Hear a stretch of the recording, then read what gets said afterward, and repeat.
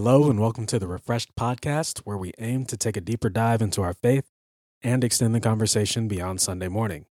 I'm your host, Jared Cunningham. One episode in, and our musical journey continues. It's important to point out that as you're learning about these classic songs, I'm learning about them as well. Outside of one hymn that we will dive into later, the only things I know about the songs in this series are how to play them and how to sing them. I'm researching and learning as I make these episodes, trying to make sense of what led to these hymns being etched into history. It kind of coincides with another love of mine. Since high school, I've enjoyed reading mysteries and detective novels. I like investigation shows and crime procedurals where the team has to figure out who did the unthinkable deed. I think there's really two things that draw me to these kinds of stories. One is understanding the motives that drive a person to make the specific decisions that led to the path they wind up on.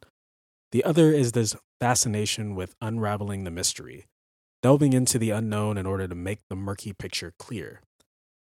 As human beings, there is something unsettling about the unknown. The more answers we have, the less mysterious and easier it is to move through life. The more we understand about the whats and the whys, the quicker we can find the truth. Get closure. The more truth we have, the easier it is to know how much we can trust. I'm sure you're aware that a lot of the time we don't get answers to our questions, and it's not easy to trust everything we hear. However, we do serve a God that we can put our trust in, even though it can be difficult. The hymn, "'Tis So Sweet to Trust in Jesus," doesn't have the murky history that our last episode had. I'll start with the music first. After "'Tis So Sweet" was published, William James Kirkpatrick set it to music. Kirkpatrick was born in Ireland, raised in Pennsylvania, and got his interest in music from his father, who was also a musician. By the age of 21, he had published his first collection of music. In addition to "'Tis So Sweet," his other popular hymns include "Jesus Saves" and "Blessed Be the Name," as well as alternate musical arrangements of "Away in a Manger" and "The Solid Rock." The story behind the lyrics of "'Tis So Sweet" is a bit longer. Louisa M.R. Stead was born in England and, at the age of 21, moved to Ohio.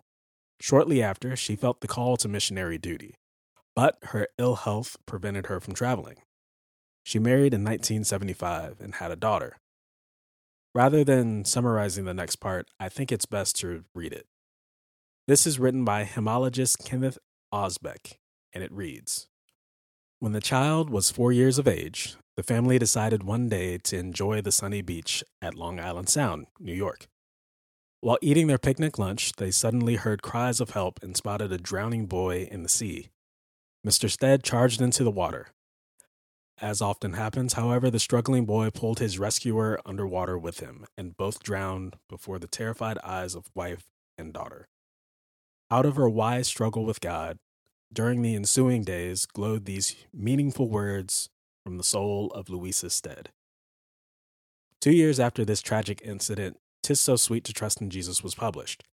Exactly when is not clear, but shortly after publishing the poem, Louisa and her daughter Lily moved to South Africa, where Louisa served as a missionary for the next 15 years. She was later married to Robert Wodehouse, a native South African and Methodist minister. After a 5-year break in the United States, the family returned to the mission field, this time in present-day Zimbabwe, where they remained until her passing in 1917. Trust. It's fragile, yet also strong. It's hard to get, but it's even easier to lose.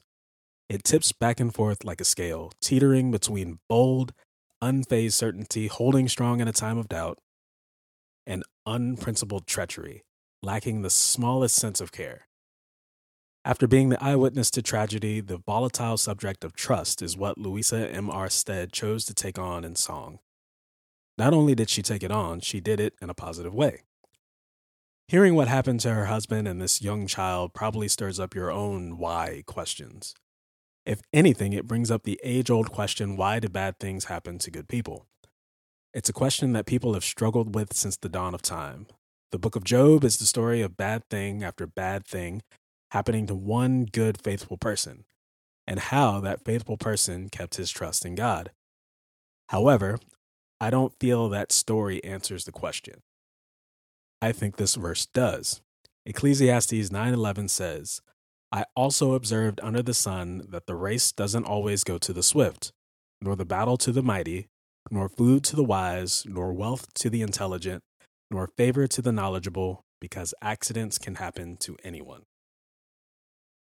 In other translations, the last line reads that either they or we are all subjects to time and chance.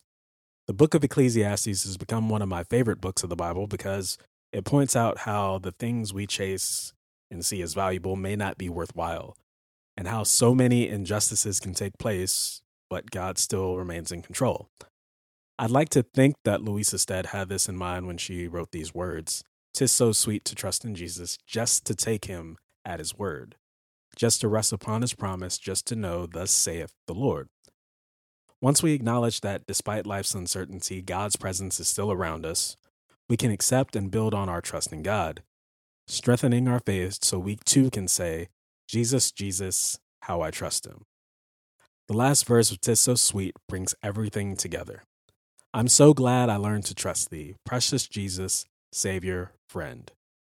Through tragedy, Louisa Stead was able to come to a place where she too learned to trust in God, a place where she found a sense of solace, one where God is recognized for all God has done, one that led Louisa to these words, I know that thou art with me, wilt be with me to the end. Trust, a 5-letter word that can hold so much weight but disappear in an instant. And somehow, under her circumstances, Louisa Stead stood firm in her faith and her trust in God. I wish it were possible to know what scriptures she was reading at the time or what sermons she might have heard. What led to this epiphany where she could describe trusting in God as sweet? I did look into scripture that could have inspired the hymn, and I think this one matches it perfectly. Psalms 9:9-10 says, The Lord is a safe place for the oppressed, a safe place in a difficult time. Those who know your name trust you because you have not abandoned any who seek you, Lord. Just as Louisa Stead and her daughter were not abandoned by God after such a tragic accident, just as Job was not abandoned by God after the loss of his riches and family, we are also not abandoned by our God. Today, we face our own uncertainty and are still subject to time and chance. However, in that uncertainty, over time, and despite chance, we also come to a place in the presence of God's grace where we too can say, "'Tis so sweet to trust in Jesus."